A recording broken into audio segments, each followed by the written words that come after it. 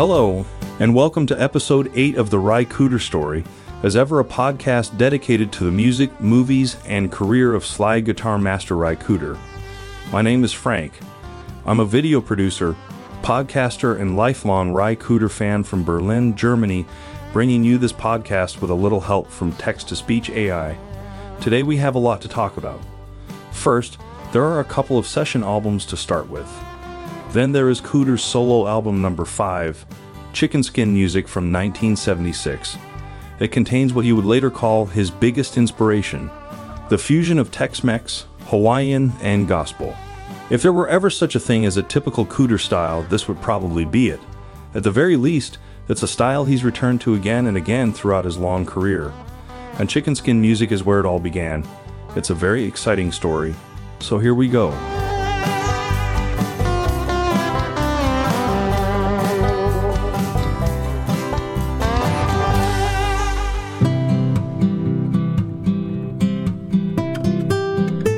By 1975, Cooder was working less and less as a session musician. When he did, it was usually for old friends like Arlo Guthrie, Randy Newman, or producer Terry Melcher, who released his own album in 1974. Cooder also made an exception for one of his old heroes, Johnny Cash. Cash released his 51st album in 1975 with the brittle title John R. Cash.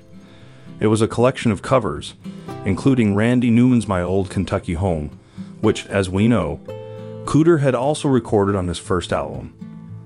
In his autobiography, Cash later commented rather critically on John R. Cash. He wasn't happy with the fact that the instrumental tracks were recorded separately from the vocals, a standard practice that Cash himself didn't usually follow. In addition, this was the first Cash album not to feature his regular backing group, the Tennessee Three. Instead, producer Gary Klein recruited a number of session musicians, including members of Elvis Presley's backing group.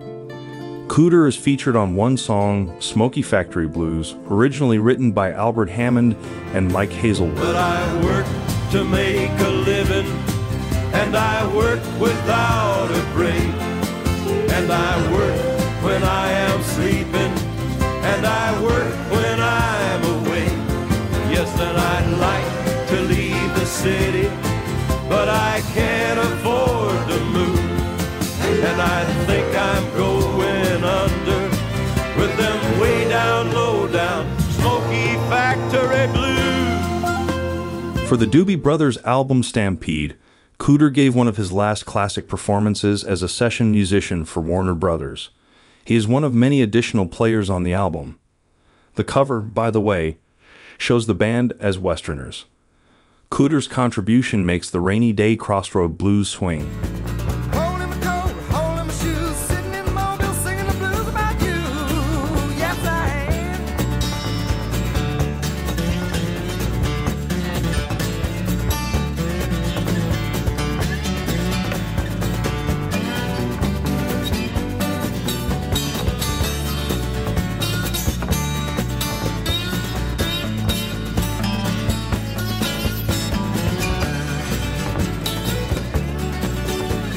In 1976, Cooder told Melody Maker about his session work. It got so time-consuming, and it's just not that much fun anymore.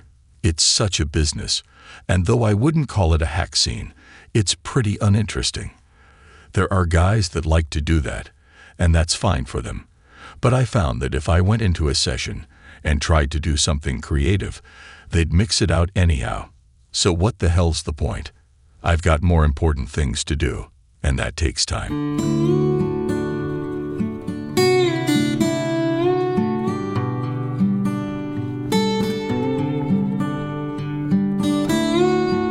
Chicken Skin Music would be Cooder's most ambitious project to date. A whole new style, more than 2 years in the making.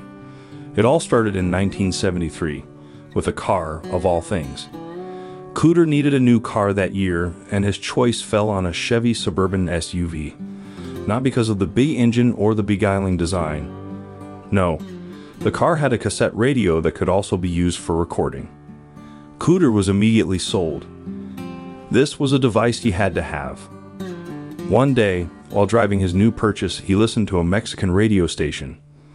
They played a kind of music he had never heard before. An accordion, a 12-string guitar, and two singers singing Spanish lyrics in perfect harmony. To Cooter, this was beautiful bar music, almost like R&B. Where on earth did it come from? He pressed the record button and drove home.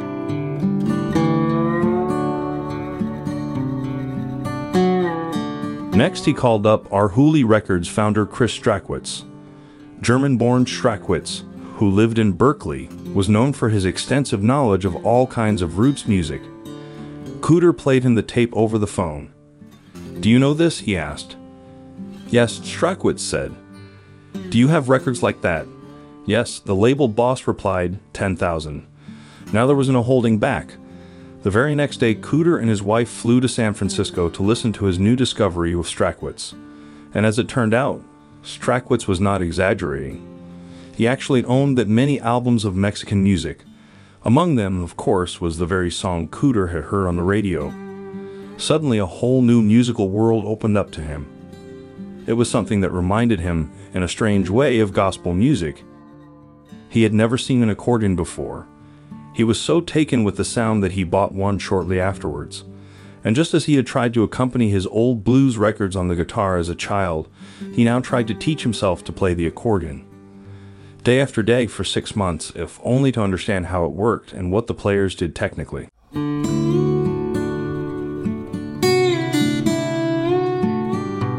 As luck would have it, Chris Strachwitz was about to make a documentary about the music of the Texas-Mexico border region. Les Blanc, a documentary filmmaker specializing in music, was to direct. Strachwitz offered Cooter the chance to come along on the shoot. So they drove up and down the Rio Grande, visited several border towns, and met many musicians. Cooter learned a lot about norteño, a type of music that had developed on both the Texas and Mexican sides of the border. It had been heavily influenced by German and Austrian immigrants who had brought accordions with them in the 19th century. The norteños had incorporated their waltzes and polkas into their melodic structures.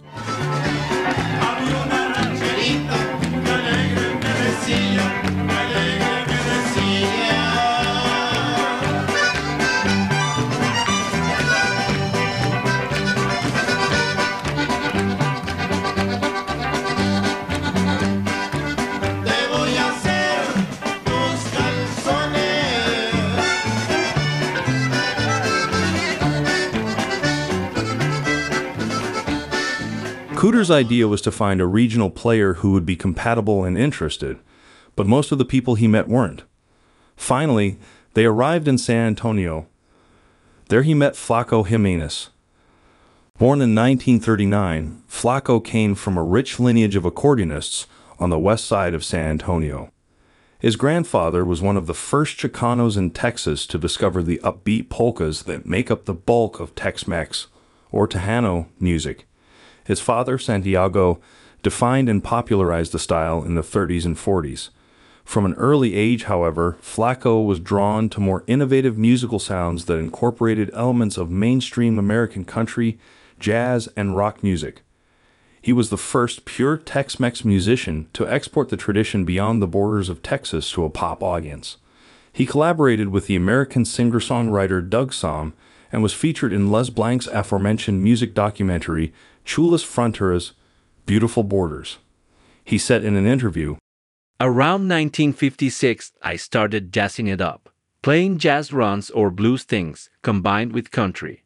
You see, I was really raised in the country side of music. I just liked to explore, whatever came. To me, it was like putting a little seasoning into tacos, you know." Flaco's natural attraction to a diverse array of creative influences made him a perfect fit for Cooter. There were faster accordion players, but Flaco was interested in people outside his own realm. While he was setting up his band for a performance at a local dance, Cooter picked up the accordion and played a song he had learned from listening to one of Jimenez's records. This impressed the regional musicians and paved the way for the ensuing collaboration. Cooter, I wanted to show them how I've done this out of total ignorance, coming from the wrong place, and that I mean business. I'm serious. Cooter spent the next 3 years traveling between California and South Texas to work with Jimenez and his band. And as if that weren't enough, He also found the time to work on yet another exotic project. Cooder discovered legendary Hawaiian slack key and steel guitar player Gabi Pahinui after his wife brought home some of his albums from a vacation in Hawaii. He said, "So I listened to Gabi Pahinui, and I could see that this was something really spectacular. It's sweet sounding, it's soft, it has a real full sound, and it's in open tuning. The music has really strong, earthy qualities, and the more you hear, the more you realize that it's really amazingly good guitar music." To make contact, Cooder sent some of his own records to Panini Records, Pahinui's label in Hawaii, and asked if Pahinui would like to meet him. He received an invitation to come to Pahinui's home in Waimanalo. To cover his expenses, Cooder took a gig at a music festival in Honolulu in the summer of 1974. Afterwards, he hung out with Pahinui on the beach. They got to know each other and played some stuff together. Cooder was deeply impressed by Pahinui's attitude. For years, Cooder had been trying to get the notes right on the guitar. But Gabi, born in Honolulu in 1921, was far beyond notes. For him, it was all about the approach.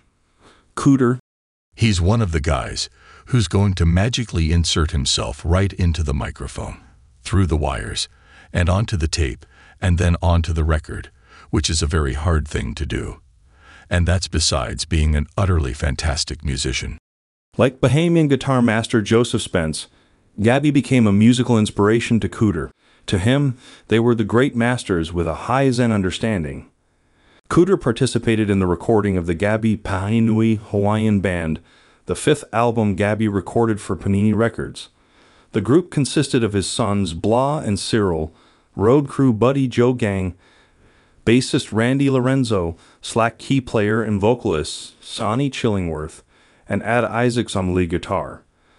The recording took place over 12 days in the late summer of 1974 in the remote North Kona district of Oahu. Cooder later described the collaboration in a brilliant article for Crawdaddy magazine. Gabi and the group had rehearsed about 20 songs that I had never heard before, so I had to learn each one as fast as I could, especially since Gabi expected me to take solos. Recording Hawaiian style turned out to be no stranger than recording with Sleepy John Estes. Nobody says, "Ready, 1, 2, 3," nor do they play a tune more than twice. Hawaiians are by nature discreet and deferential, and no one wants to count off or assume any leadership role. But this was Gabi's big shot, and being the oldest and best in the room, he had to lead. And he didn't like it.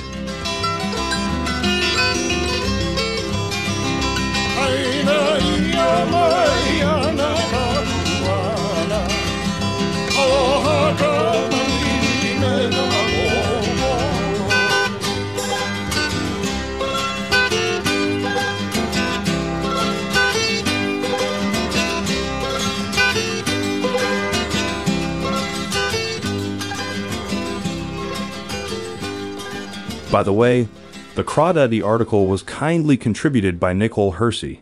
She's one of the administrators of the Rai Cooder Fans group on Facebook and probably Cooder's biggest fan herself, and a very passionate collector of all things Cooder. If you're not already a member, be sure to check the group out. Thanks again.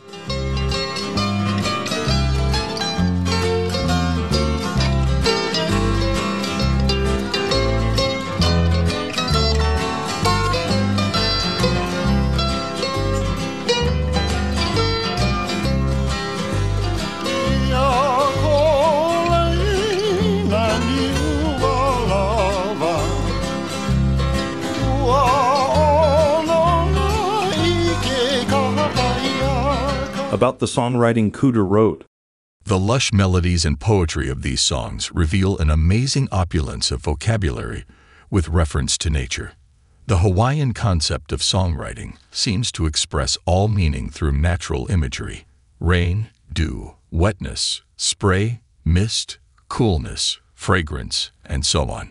Many of the old songs describe beautiful or dramatic places, cliffs, waterfalls, mountains, and one local song commemorates the little bay where we lived and recorded.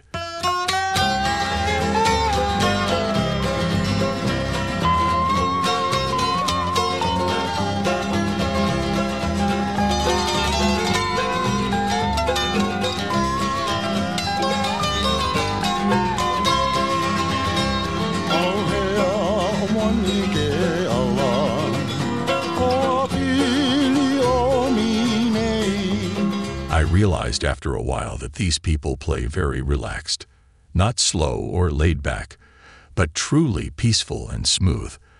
The 5 guitars and bass would begin each song with a rolling intro that would turn into the song at a moment they all knew precisely, and then each player took a piece of the rhythm. It all worked beautifully, especially because they adjust their instruments to different tunings, so that the harmonics and overtones build up to an incredibly full sound.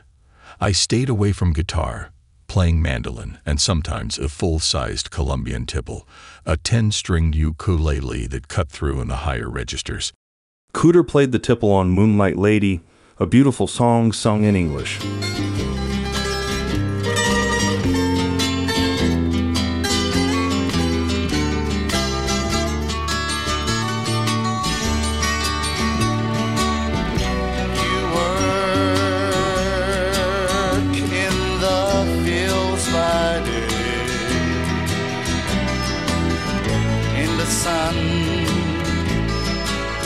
While your children's play. According to Cooder, the album was a hit in Hawaii, outselling even Elton John after its release in 1975.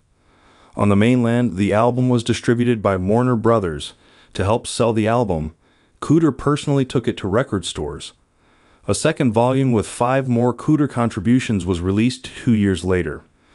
Gabi Pahinui didn't want to leave Hawaii, but he agreed to play on Cooder's next album as long as the songs were recorded in his homeland.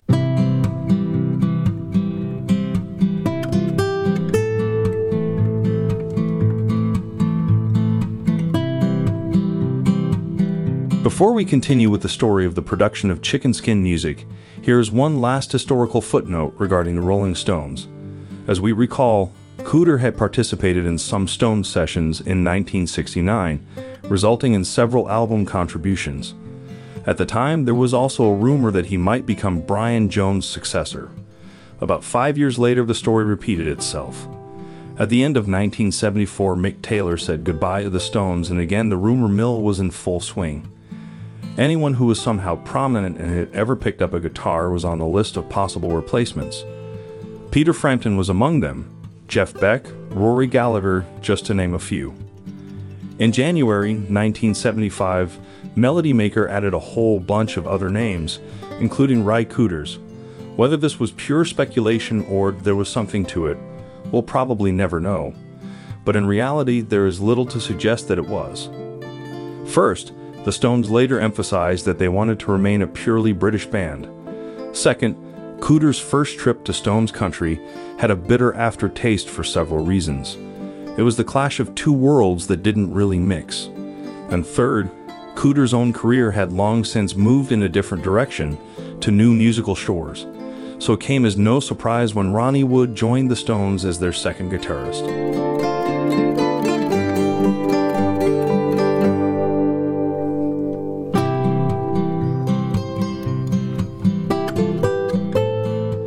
Meanwhile in San Antonio, Cooder and Flaco Jimenez had to figure out the arrangements for their songs. They had to find out what each instrument was going to play, and they needed patterns for them. Cooder's music was completely alien to the Mexicans. They had never heard of Woody Guthrie or Leadbelly. But after a while they got it. Cooder, on the other hand, joined them for a few concerts and demonstrated that he could blend seamlessly and unobtrusively into the Tex-Mex style with his Stratocaster. Okay, now we got another attraction to Flaco Jimenez band. And one of our best friends is Ry. Here we go again. Ry Cord. All right. At a gig in Austin in 1975, the ensemble gave a first taste of what would become Chicken Skin Music's collaboration, playing He'll Have to Go.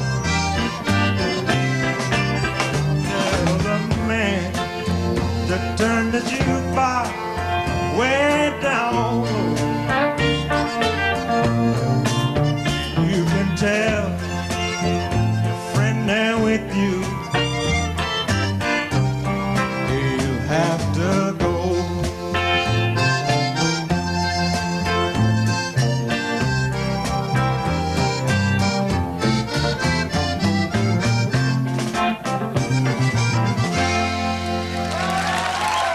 So it was no surprise that when Cooder suggested Flacco bring his band to Los Angeles to help with the sessions for Chicken Skin Music, Flacco readily agreed. Cooder told Melody Maker, "For years I didn't know about this type of music, and if I had, I would have made records a lot differently. I think it suits what I do better than anything else I've found in terms of an ensemble. You can do well as a soloist, like I did before. It's cheap and you can make a lot of money, but in terms of direction, you can't keep doing that. People would keep hollering for tunes that I couldn't play on my own. I needed a rhythm section, but I didn't want to go out with just a bunch of studio guys. That's no fun either. What was lucky was that I found a ready-made band like this, a ready-made good band too. When I discovered they were not only capable musicians, but also capable of playing what I want to play better than it's even been played before, then I knew I was onto something." But Cooder didn't stop there. He wanted to incorporate 2 more musical ingredients. First, he wanted to have his new Hawaiian friends to be on the album too. Only then would his all-American band be complete. Second, he wanted to continue working with his backup singers. For him, gospel singers Bobby King, Terry Evans, and Herman Johnson were a complementary thing to the whole idea. Bobby King was born in 1944 in Lake Charles, Louisiana. He received his musical training at his father's church, the Pleasant Valley Congregation. He came to Los Angeles in the 1960s and continued to sing with gospel groups. Before entering the music business, he did a play called Don't Bother Me, I Can't Cope, which was a hit in the States. Through it, he met Cooder's brother-in-law, Russ Titelman. Titelman introduced him to Cooder, who needed some singers. Together, Cooder and Titelman produced King's promo single, Looking for a Love, in 1973. It was the beginning of a lifelong friendship and collaboration.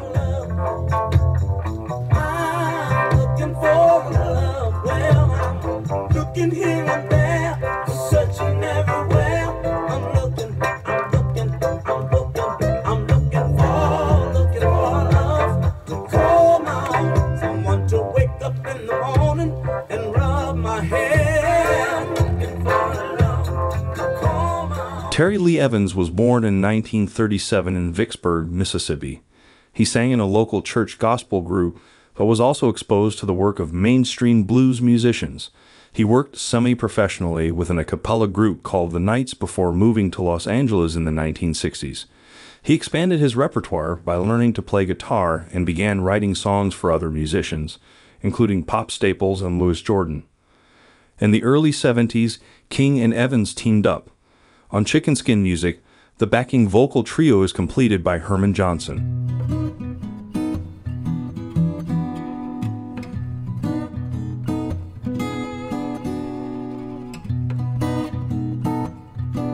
Sometime in late 1974 or early 75, while on tour with Randy Newman, Cooder let Newman listen to some of the Tex-Mex music he had recently discovered and loved so much.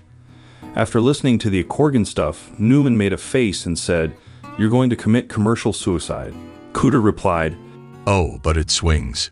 It's beautiful, and I'm having such fun." But as it turned out, Newman was quite right.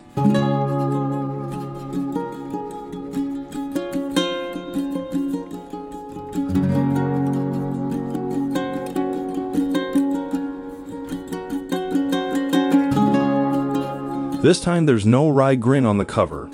Like Boomer's story, it has an all-black background. But instead of a photo, we see a painting in the style of Mexican folk art.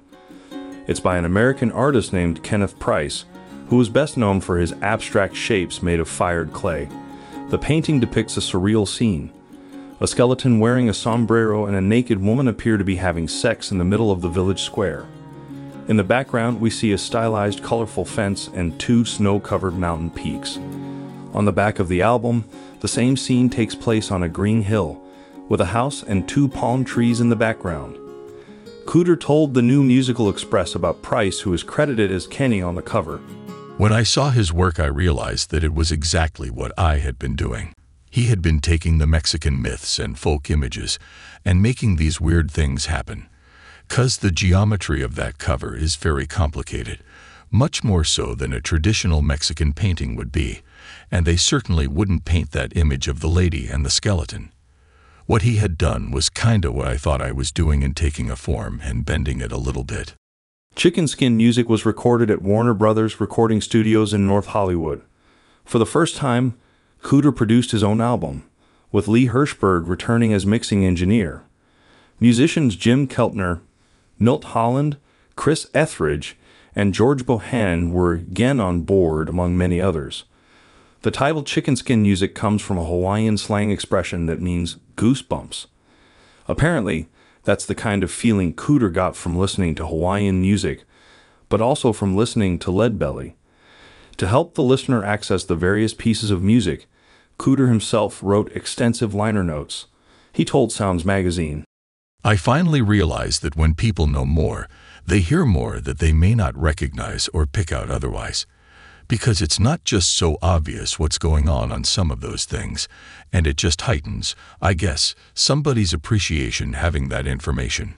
It's something I should have done before, but I really realized on this one that I needed to do it. In the United States, the cost of printing the liner notes came out of Cooder's own royalties. In most other countries, the album was released without the notes, a fact that Cooder was unaware of.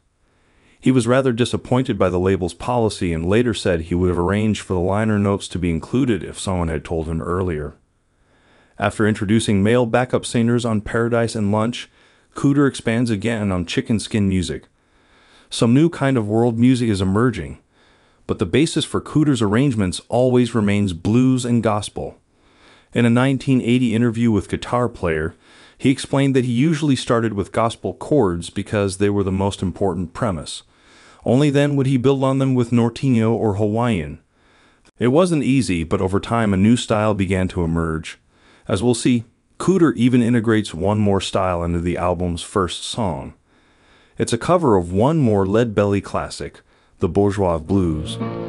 Me, my wife, run all over town. Everywhere we go, the people would turn us down, Lord, and the bourgeois down. Ooh, the bourgeois down. I got the bourgeois blues, gone up bedding years all around. The Bourgeois Blues recounts the racial discrimination Leadbelly encountered on a 1937 trip to Washington, D.C., where he was to record with folklorist Alan Lomax. While traveling around the city looking for a place to eat, their racially mixed group was unable to be seated in any of the segregated restaurants. Years later, Lomax described another situation in an interview. He came to stay with me in Washington. Washington, at that time, was a Jim Crow town, and blacks weren't supposed to enter white hotels or houses. Well, I lived in a little apartment across from the Library of Congress, and Leadbelly and his wife Martha came up to spend the night with us. The landlady objected, and Leadbelly and Martha, at the head of the stairs, heard the argument that I had with the lady. She said she was going to call the police and have us all put out. So we finally had to get in a car and find a hotel. But Leadbelly made a song about this called Bourgeois Blues. Cooder begins the song in a relatively straightforward manner, with just his vocals and the mandolin. After about a minute, the bottleneck guitar comes in, then the bajo sexto, a Mexican stringed instrument with 12 strings and 6 double courses. Then a French accordion adds a surprising Cajun flavor, another new element that hints at Cooder's later film work on Walter Hill's Southern Comfort. In the liner notes, Cooder said, I learned a little accordion from Flacco, who is a master, enough to try Louisiana French accordion on another Leadbelly song, The Bourgeois Blues. The bajo sexto I got in San Antonio also fits this piece well. It is a great rhythm instrument. I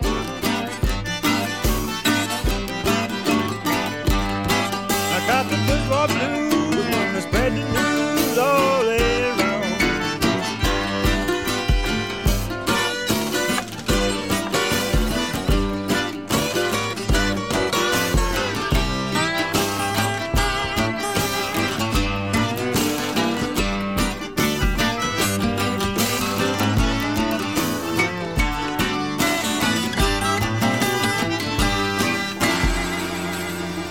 The next song offers a much more lighthearted kind of blues.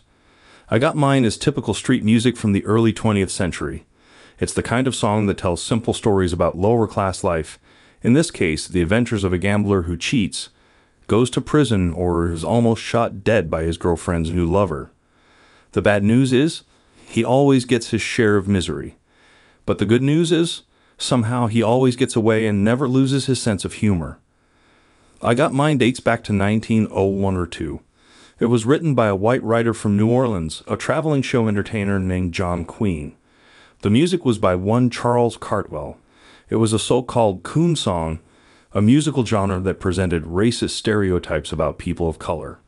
Ironically, the song became a huge favorite among blacks, but the lyrics were soon improved, and the song was taken up in the 1920s by Southern country string bands and finger-picking guitarists like Big Boy George Owens, Frank Stokes, and Pink Anderson. Anderson was a bluesman who started in medicine show business in 1914 and continued to play well into the 1960s. It was one of his recordings that inspired Ry Cooder to cover the song.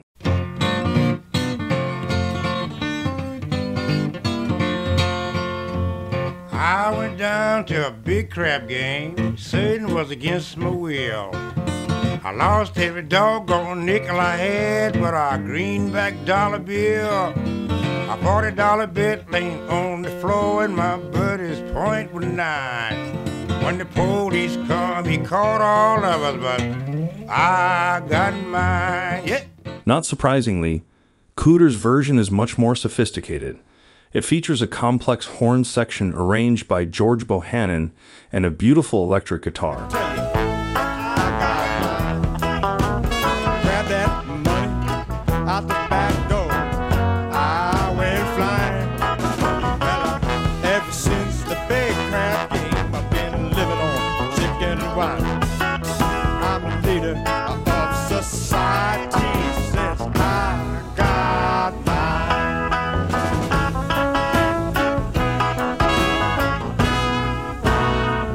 Song number 3 is called Always Lift Him Up. It was written by West Virginia fiddler blind Alfred Reed, who is also responsible for another important Cooder track called How Can a Poor Man Stand Such Times and Live? Reed often wrote about social struggle and the fight for freedom. Always Lift Him Up is about our obligation to help and support those who are less fortunate. When he's always grumbled at and never happy, living with a scolding, aggravating wife. When he's sick and tired of life and takes to drinking, do not pass him by, don't greet him with a frown. Do not fail to lend a hand and try to help him. Always lift him up and never knock him down. Cooder turns the song into a moving ballad with a gospel feel to it. It is also the first song into which he incorporates the Hawaiian music of Gabi Pahinui and Ada Isaacs. It's the perfect blending of three styles, blues, gospel, and Hawaiian. In his notes, Cooder explained, I did this tune in slack key style, and the instrumental section is an old Hawaiian gospel song, Kanaka Wai Wai, that I learned from Gabi and Ada. Many traditional Hawaiian melodies have a gospel quality that puts me in the same frame of mind as Alfred Reed's lyrics, sort of solemn but optimistic. Bobby King, Terry Evans, and Herman Johnson, an ordained minister, really carry that feeling. Always lift him up and never knock him down.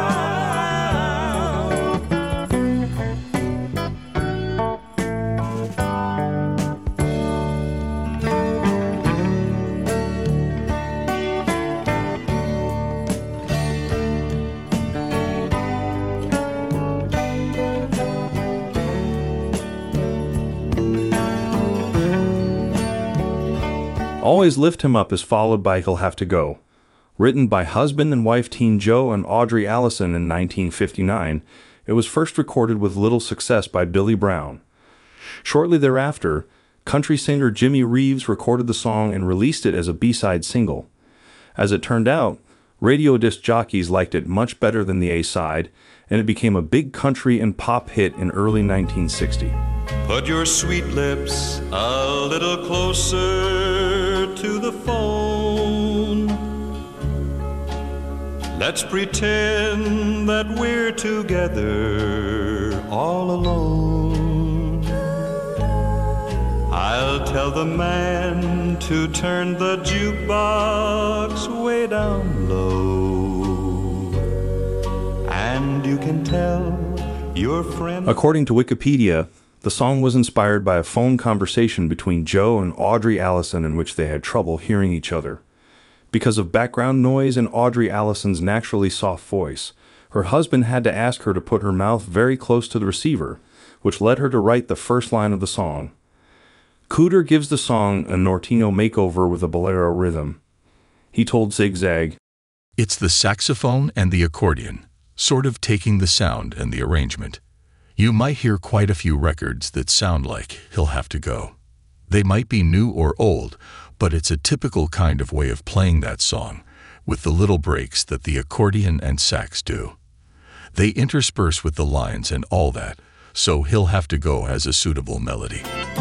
I'll tell the man to turn the jukebox way down low, and you can tell your friend there with you, he'll have to go.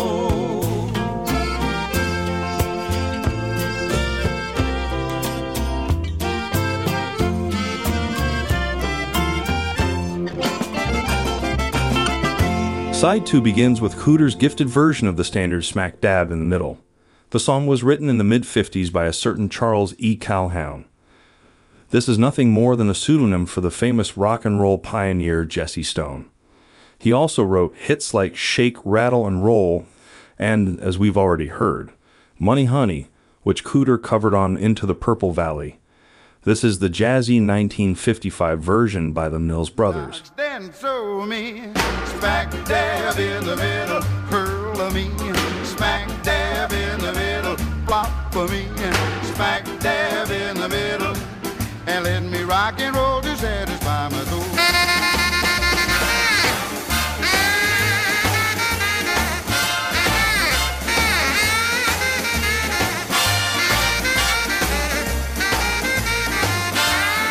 Smack Dab in the Middle is a humorous, light-hearted song about material wealth and luxury. The song talks about wanting to live a hedonistic lifestyle and being in the middle of things. Cooder wrote in his liner notes, "The idea of smack dab in the middle came partly from listening to the Golden Gate Quartet and the Pilgrim Travelers. These innovative gospel groups featured complex harmonies and hair's-breadth syncopated arrangements. With me on this tune are Jimmy Adams and Cliff Givens, who both have careers reaching back into the heyday of this style." I want a lot of bread and a gangs of meat, oodles of butter and something sweet, gallons of coffee to wash it down, and buy carbonated soda by the pound. And I smack down in the middle, smack down in the middle, smack down in the middle. Well, let me rock and roll to satisfy my soul. The next song is perhaps the most successful song Cooder has ever covered. First performed in 1961, it topped the charts several times over the decades and has been re-recorded over 400 times by various artists. Singer-songwriter Ben E. King alone has earned well over $10 million in royalties. We're talking about the soul classic Stand By Me, of course. When King wrote the song in 1960, he was referencing an older gospel song based on a Bible psalm. He originally wrote the song for the Drifters, but they had no interest in recording it. In a stroke of historical luck, there was time for another recording at the end of the Spanish Harlem sessions. Ben E. King and the two producers Jerry Labor and Mike Stoller knew what to do with it. So darling, darling, stand by me. Oh, stand by me. Oh, stand. Stand by me. Stand by me. If the sky that we look upon should tumble and fall. To Cooder, Stand By Me had always sounded like a gospel song, so he turned it into one. It's another example of a perfect blend of gospel and Tex-Mex, with Flaco Jimenez leading the band in a norteño arrangement, as Cooder put it. Of course, it's also a perfect example of how Cooder can make any song his own, whether the original is old or new, obscure or a world hit. I won't be afraid just as long as you stand by me. Stand by me. Stand by me.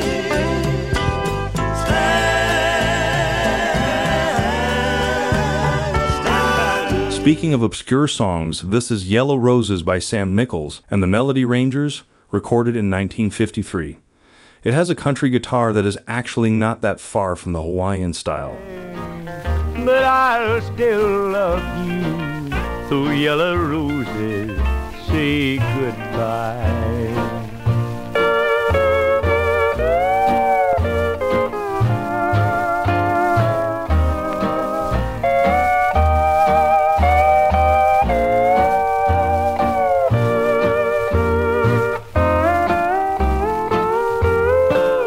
As mentioned above, Cooder recorded Yellow Roses and Chloe, the following song, in Hawaii with Gabby Pahenui and Ada Isaacs. When asked by John Tobler why he decided to have Pahenui sing on Yellow Roses, Cooder explained, Because he's about the best singer I've ever heard. He sings with me just in harmony, really. He was there, and I said, sing with me. I didn't decide. It just happened. Everything just happens. You go into the studio, you sit down, and you say, what'll we do? You get to where it's time to sing. And they say, sing. I said, let's sing this together. And he said, okay. And you get up and do it, and hope that it sounds good, which it does to me. I like it. I'll place them near your photograph, and as the petals fall, they'll hide from you my lonely tears that shouldn't fall at all. The second Hawaiian song on Chicken Skin Music goes back to an old show tune from the 1920s, Chloe, Song of the Swamp. The music was by Charles N. Daniels, writing under the pseudonym Neil Moret, and lyrics by Gus Kahn. It is now considered a jazz standard. In the song, an omniscient narrator describes the struggle of a lonely character who makes a long and determined search for Chloe in the desolate swamp. The searcher then picks up the chorus with its hook, I got to go where you are, and declares, if you're alive, I'll find you. It was recorded many times and brought to fame by Paul Whiteman and his orchestra in 1928.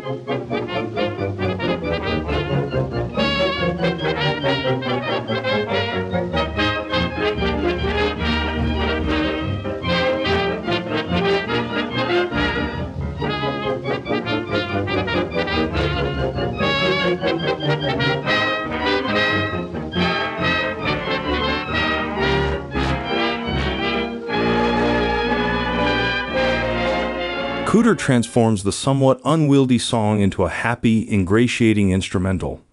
The different guitars harmonize perfectly. Cooder uses the tune to thank Isaacs and Pahenui for their wonderful time together.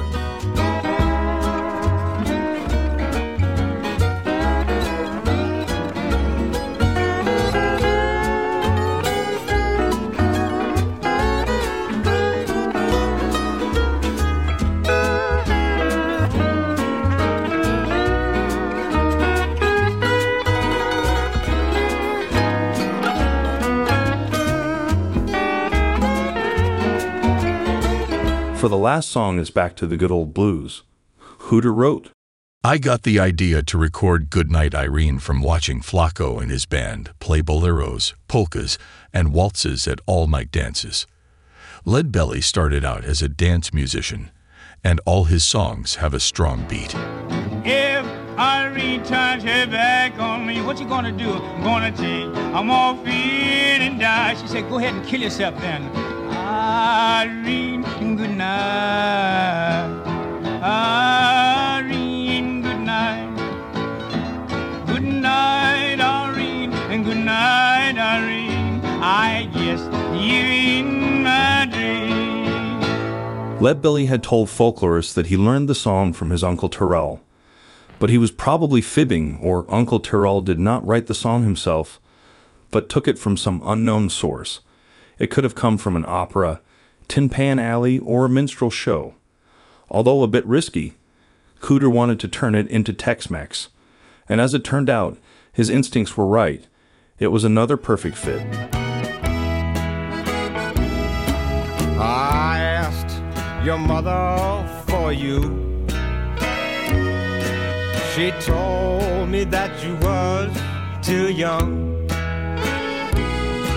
I wish, dear Lord, never have seen your face. And I'm sorry that you ever been born. Irene, good night. Irene, good night. In terms of album sales, Chicken Skin Music turned out to be another Groundhog Day for Cooder. The album's highest position on the pop album charts was a weak number 177. But the critics loved it. Andy Childs wrote for Zigzag magazine in November 1976. There's so much music here, so much fascinating and enlightening music. How many so-called artists can really claim to make albums that are truly both educational and so immensely enjoyable? Time magazine once said that Ry Cooder makes America come together in its music.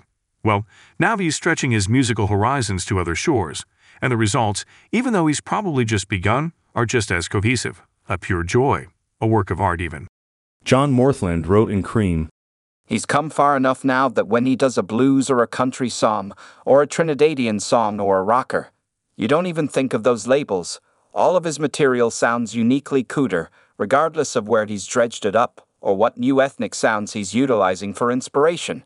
Chicken Skin Music does him as proud as its predecessors." Chicken Skin Music was both a triumph and a defeat. Cooder had gambled big, risked a lot, but as outstanding as the results were, he also had to accept that he could not reach the masses that way. It was only 2 years later that he was able to break this pattern with Bop Till You Drop. And as we'll see, it was still a rocky road for Cooder until then.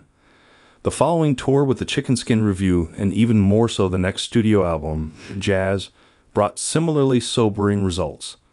At the same time, Chicken Skin Music was perhaps the beginning of a polarization between the US and the rest of the world regarding Cooder's popularity. People in Great Britain and the Netherlands liked him, Germany and Japan were okay, and so was Australia. But in the United States, his music fell on deaf ears. But, as Cooder sang in a song a few years later, "That's the way I want it. That's the way it must be done."